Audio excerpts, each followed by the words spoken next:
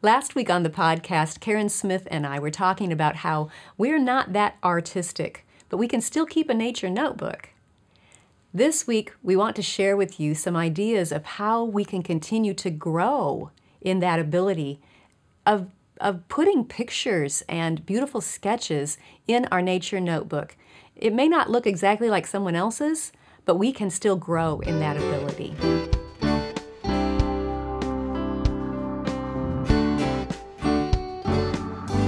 Welcome to the Simply Charlotte Mason podcast. I'm Sonia Schaefer, and I'm so excited to share with you ideas from a good friend of mine, Rochelle Baborna. Rochelle, thanks for joining us again. Your nature notebook looks so different from mine because mine is just lists and words and maybe a little tiny duckling here if nobody's looking, you know? But yours is much more artistic. And my goal is not to make my notebook look exactly like yours. Right. And that's okay. But I would love to continue to grow in my abilities to add pictures and paintings into my notebook. So do you have, I'm sure you do, would you share with us? I hope I have some tips for you to grow. some wisdom, some encouragement in how we can all keep growing in that. Right. So I think that we're going to be talking about two different things, really, and that's going to be the art lesson and then nature journaling, because they are two separate things. That's a good point. I didn't think about to improve in the nature notebook. It might be good to take some art lessons. So historically, Charlotte Mason had handicrafts 3 times a week and then an art lesson or a drawing lesson twice a week. And these were 20 to 30-minute lessons. But the point is that our nature journaling time is not, it's not our art lesson time. It's not the time to learn these tips. Right. It's the time to practice them, to apply them, maybe? Well, I think the beauty of what sitting down to paint a specimen that we found in nature or that we're out in nature observing is that it gives us that time to observe and to make friends with that natural object. Yeah. And we've all heard the adage that a picture is worth 1,000 words. So what we actually draw or paint in our nature notebook is going to give us a lot more information sometimes than what we've written about. That's true. My lists and written observations tend to be very abbreviated, not flowing and all descriptive. So yes, I agree. And it doesn't take an artist to actually make the illustration in the nature journal the way that Charlotte Mason wanted those nature journals to look like. So she wasn't expecting the Country Diary of an Edwardian Lady from everybody? Well, you know what? I actually, once you do learn brush drawing, and we'll talk about different mediums today. You don't have to do brush drawing per se. It was her preferred method. And once you do learn brush drawing, you'd be surprised at what you're actually able to, with a few strokes, what you're actually able to say with your brush. So with the strokes in your brush drawing course, Yeah. I love the new videos that you have made to go with that course because it shows how you can put those strokes together and create those things of beauty that are in your nature notebooks. Thank you. And that's one of the things. So if we are using colored pencils or if we're using brush drawing using watercolors, then during our art lesson or our time to have a drawing lesson, what we want to do is we want to just learn that handful of strokes for both. So with pencils, that's just our curved line, a straight line, those hash marks, so we can do shading. And so with brush drawing, that's going to be also just a handful of strokes. But if we think about it like a musical instrument, learning to play a musical instrument, we might have 7 notes, but the power of those 7 notes is that they can be combined into a song or a composition. And so if you think about it that way, by learning just a few strokes and practicing those strokes during our drawing lesson, what we learn in that time we can then incorporate into our nature journal. That makes total sense. So I'm getting hope here. Good. that really everybody's able to do this. Is that what you're saying? Yes, and Charlotte Mason felt very strongly, she was coming out of a time, and sometimes hard to even imagine this, but she was coming out of a time that both music and drawing were only taught to people that it was believed that they had a capacity to do that. Oh, yes, yes. And because we give our children music lessons, composer study, we give them watercolor lessons, it's hard to remember that there was a time when there was a belief that this was only an accomplishment, perhaps for wealthy people. But now we have the freedom to learn these techniques. And enjoy them. No matter what our proficiency level is, we can grow. We can continue to grow in them at our own, as an individual, as a person. Yeah. Right. And Charlotte Mason did believe that anyone could. I want to read some quotes. A child of 6 will produce a dandelion, poppy, daisy, iris with its leaves, impelled by the desire to represent what he sees with surprising vigor and correctness. This is from Home Education, page 55. So this is a child of 6. So if a child of 6 can do that, I think we can do that too. I keep picturing, Leonardo as a child of 6 could do that. So we won't all be child prodigies. Not everybody's Giotto, No, we have to give ourselves some grace, right? She says in Philosophy of Education, the first buttercup in a child's nature notebook is shockingly crude. Oh, yay! The sort of thing to scandalize a teacher of brush drawing. But by and by another buttercup will appear with the delicate poise, uplift, and radiance of the growing flower. That's from Philosophy of Education, page 217. By and by. By and by. And also, we aren't expected to do a detailed botanical drawing. And that might come later in high school in a course on botany. But what we really want to get across is the personality, if you will, of the flower or plant. I like that. That takes a lot of pressure off. Yes. And if you go to the Charlotte Mason digital collection and you look through the nature journals that they have online, you can see the beginning nature journals. Sometimes they'll have up to 3 or 4 of one student's nature journals, and you can see the progress that student has made. It's really amazing. It makes total sense when you compared it to just like, a musical instrument. You have to practice, right. And it's going to take time to get Yes.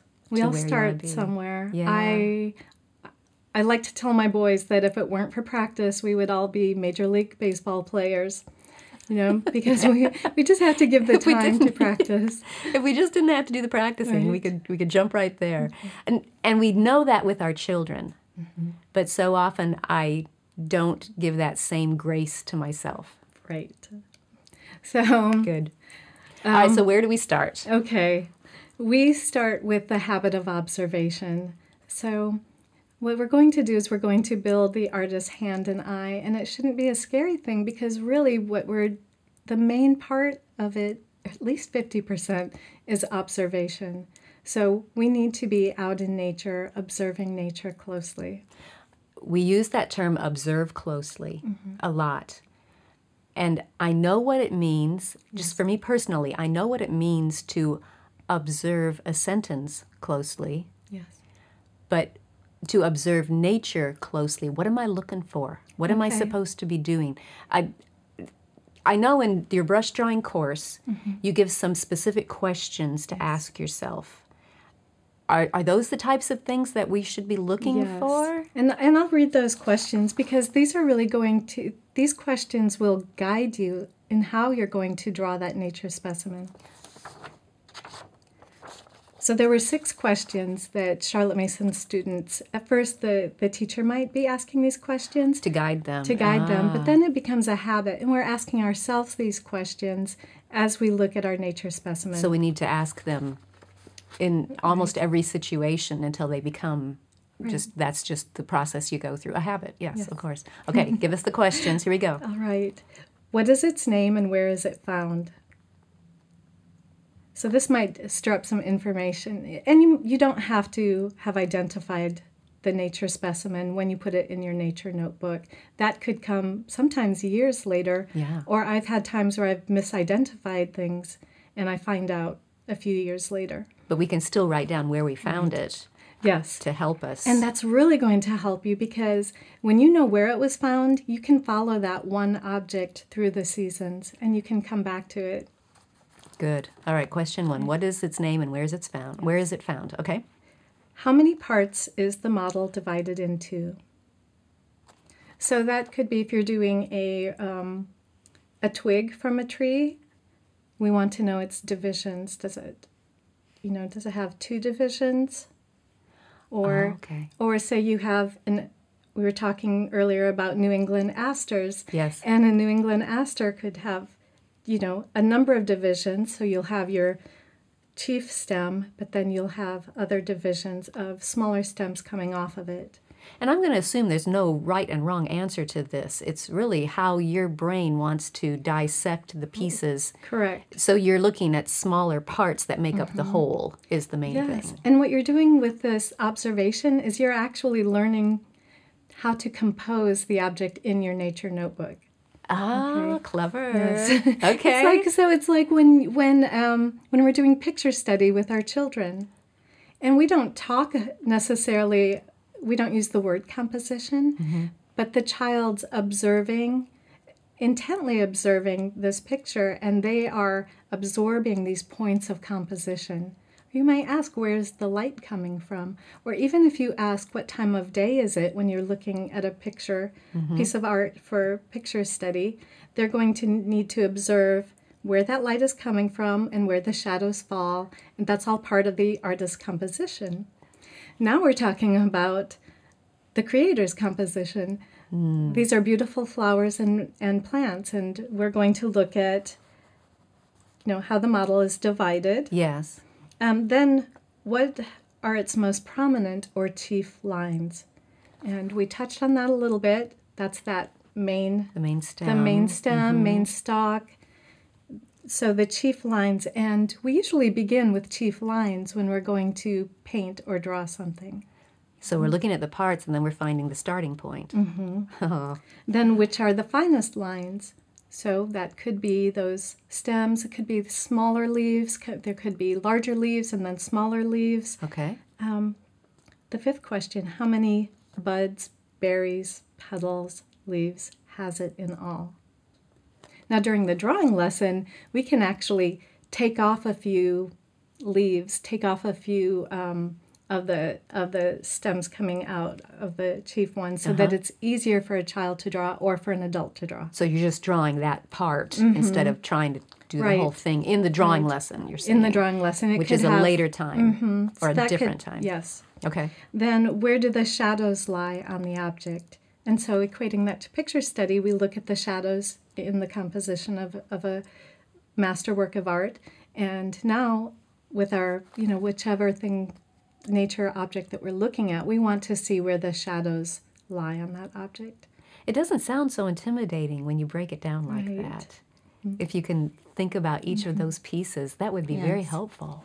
Yes, because we're really, rather than looking inside ourselves and what we can and we can't do, we're looking outside ourselves at the nature object, and we're getting to know it, just like we get to know each other as we sit and talk. That's huge, what you just said, because I've been thinking about that lately, that so often when we are in a tough situation, the first thing that floods through my mind, at least, is I can't. Yes. Or I'm not. I'm not an artist. I can't draw this. And yet Charlotte's motto is I am, I can. I ought, I will. And if we focus so much on what we can't do, we're never going to get to the I ought and I will. Right. How will we grow? If we're stuck in I can't. Yes. And a big thing about this is that when we're telling our children that it's important for them to do something, but they never see us doing that, then, no one more than a child can recognize a hypocritical nature. I'm sorry to say. That is true. And I know this from experience because I am not good at paper sloyd, or I wasn't. I got better, actually. But I remember one day that I gave my children a paper sloyd project to do, and they were like, "Aren't you going to do this with us?" And I said, "I'm just no good at it." And out of their mouths came, "I am, I can, I ought, I will." And, so So this is a really good thing, is to sit with our children to do a nature journal entry. Why would they want to if they never And see we us want to doing it? encourage them. Yes, you might not be good at it yet, Yes. but you need to try, because the only way you're going to get better is to practice. And so often we want to stay in our comfort zone Yes. and not do that work to grow and practice. Yeah, well, we could just stop the episode right here, and we'll all go have a moment of repentance. That was, yes, that's a good word. All right, so we have observed this specimen with an attitude of I am, I can, Yes. I ought, I will. And the tips you're giving us helps us see how we can do this. All right, so that's habit of observation. What other tips can you give us? Okay, well, first we'll start with the physical atmosphere, because we do want to set ourselves and our children up for success. So if we're inside and we're going to be drawing our nature objects, we want to be sitting at a desk or a table that's the right height and a chair that's the right height. We want to have good light. We want to have enough room that we are physically able to keep ourselves fluid so that we can express that plant or flower, with I like how our you said the handiwork. personality of it, yes. So that's part of the physical atmosphere of it. Another part, the tools that we use. And, we probably all have read in home education that Charlotte Mason tells us that children should have the best. And the best does not necessarily mean the most expensive. So I want to talk just a little bit about the tools of in nature journaling, and this is the illustrative part. I won't go into anything else. Okay. But so if we're going to use colored pencils, or we're going to be using watercolors, paints, when we see the word student or academic when we're going out to purchase something, we need to know that student versus professional grade does make a difference. Now, the student grade is less pigmented. It has more binder of usually wax. So if it's a student grade colored pencil, it's going to be harder. Does that make sense? Yeah, Sometimes you've drawn with something and it's not laying the color down. It feels really hard. It's chalky. It's opaque. And you feel like it's your fault. Right. Because I can't get it to look right.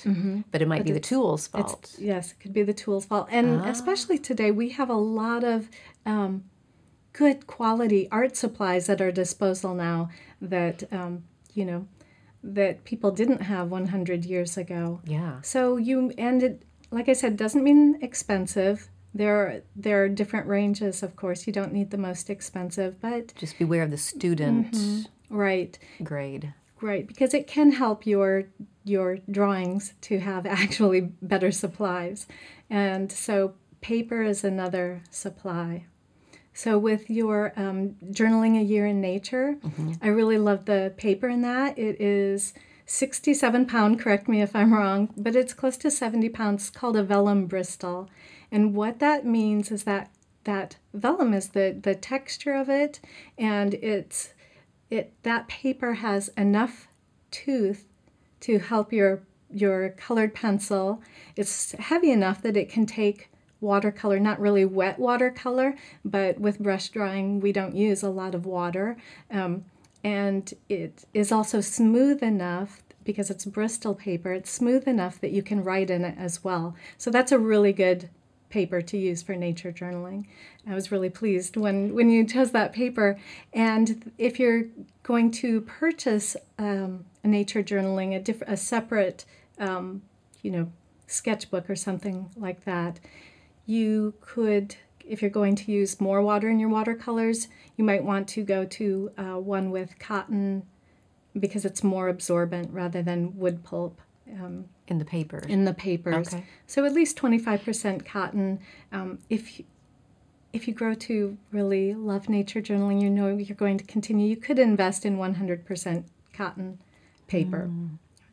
So that's just one other tip. I never thought about the quality of your tools, but I can see how it could have a big effect on your desire to keep going and your encouragement to keep keep on Right. growing. Yeah. Yeah, that's a good point. And that would, as you said, with colored pencils or with paint Yeah. or any of things that the pigmentation, Yes. saturation points, Yes. are important. Yes. Good. If you have now the lower quality paper, printer paper even, you can be using for your drawing lessons in the beginning because it's, we don't want to go overboard. It's expensive, but if you are using a paper, a lot of times they have coatings on it now, and so it won't take your medium, it won't take your colored pencil, it won't even take your marker. You'll see it kind of floats on top. So you want to make sure that you are using a paper that doesn't have a coating on it. All right, so we've got the habit of observation, we've got physical atmosphere. Yes. What else? All right. So we discussed a little bit about keeping your art time separate from your nature journaling time. So your art lesson, I'll just give you a few tips on the art lesson. Okay. So in Charlotte Mason schools, they would have kind of the children put on pinafores before they began their brush drawing lesson. And while our children might not be putting on pinafores, there's kind of this time where you're putting your art supplies out neatly. It's not quite a ritual, but it shows a break in what we have been doing. It's going to get us into this kind of mindset of now we're going to pause. We're going to be good stewards of our art supplies because we have nicer art supplies. Yes. It's going to make us want to take care of them. So we set apart this time, and we know that we're going to sit down. We're going to come ready to observe, ready to train our hands and our eyes. The idea of putting on pinafores to me is like giving you permission that this might be messy. It doesn't have to be perfect. Right. So just, protect your clothes and let's go have some Right. fun. Yes. You do want it to be fun. We don't want to be uptight during our art lesson because it's really important to remain relaxed. If you're tight, that's going to show in the movements that you're making with your hands. There's a key right there. Okay, mental note. Good point. All right. Another thing is we discussed learning the techniques. So that's what we're going to do during our art lesson. So no matter which medium we're using, we just want to learn those basic techniques that we can then and let me apply. just insert, because I know you probably won't mention this, you're too modest, but if people want to use brush drawing, as Charlotte did, you have a wonderful course, a basic course that walks them through those strokes. It has video components so they can see you doing it and you talk them through it. And the individual cards, so each child can go at his or her own pace, and each adult can go at his or her own pace. So that's a wonderful tool to use for these art lessons. Thank you. It really does start for the very beginner or because it's a new technique. So even if you are artistic, this is a different technique from what you might be used to. And so one of the reasons that Charlotte Mason liked brush drawing, she said it gave life to a line. And when we're looking at our objects out in nature, these beautiful plants, the wind might be blowing, you see one plant turns its face to the sun, Yes. things like this. And those are the things those fluid strokes that we practice a lot so that they become very fluid. That's what we're able to relay in our nature journals using brush drawing. It's funny what you were talking about, the flower turning its face to the sun, because I just noticed that yesterday in one of the flowers in my front garden. And I never thought, though, about taking the time to do an art lesson with that. And to me, it's always been put it in your nature notebook. If it's nature, it goes in your nature notebook. But doing the actual lesson to practice it and to get better with the techniques it's a freeing idea. Yes. I love this. So the brush drawing helps with, as you said, it gives the life, shows the personality of this nature object. What other tips can you give us for those art lessons, separate times? Well, one thing that I really like that Charlotte Mason Schools did is during the art lesson, they would take a piece of paper and the teacher would draw a line down the middle of the paper.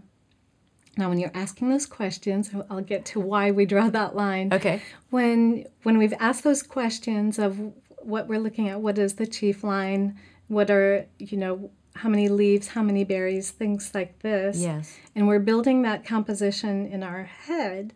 We can also take our paintbrush, and before we ever set paint to paper, we just take the brush and we can do that composition in the air.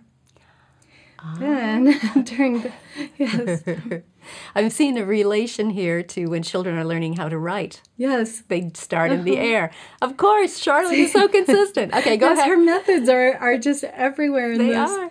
But so then we've got that drawn up in the air. And with the younger children, if you're doing this with younger children, then you can help them build it step by step through that thought process, or pinning a piece of paper up on the wall, taping it up to the wall, and going through while they tell you what's the chief line, and then you can draw it. And again, you don't have to be an artist for this because it's the natural object that is the star of the show, not you. And so you can build that up.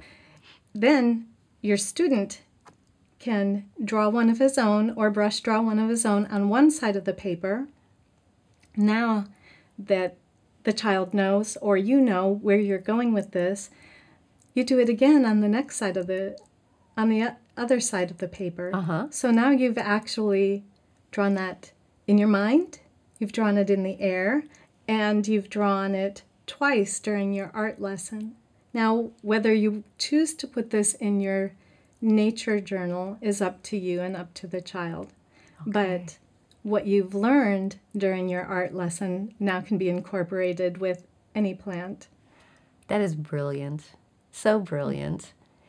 And I can see how having that background, that experience of the art lesson infuses more confidence in you the next time you go out for your nature study. Definitely.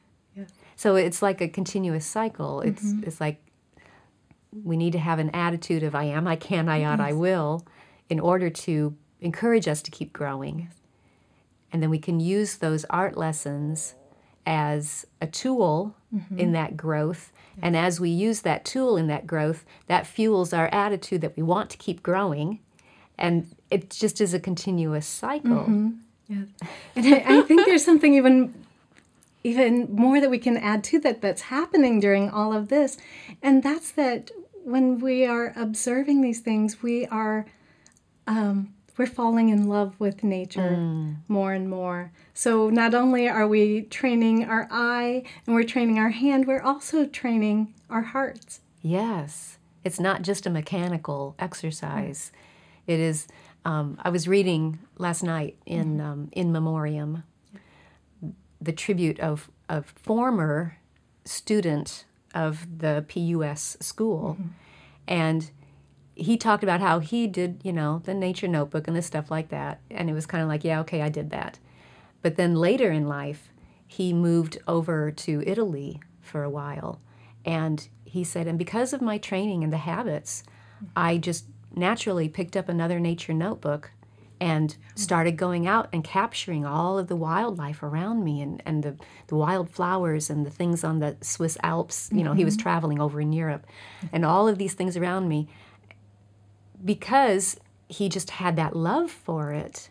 And it was just ingrained in him. That's what you do, of course. You get to know it around you. He told a funny story that he took a specimen, he took a flower back to his cottage to paint and put in his nature notebook. And when he came in, one of the national ladies, their local ladies, saw it and said, "What are you going to do with that?" And he said, "I'm going to paint it."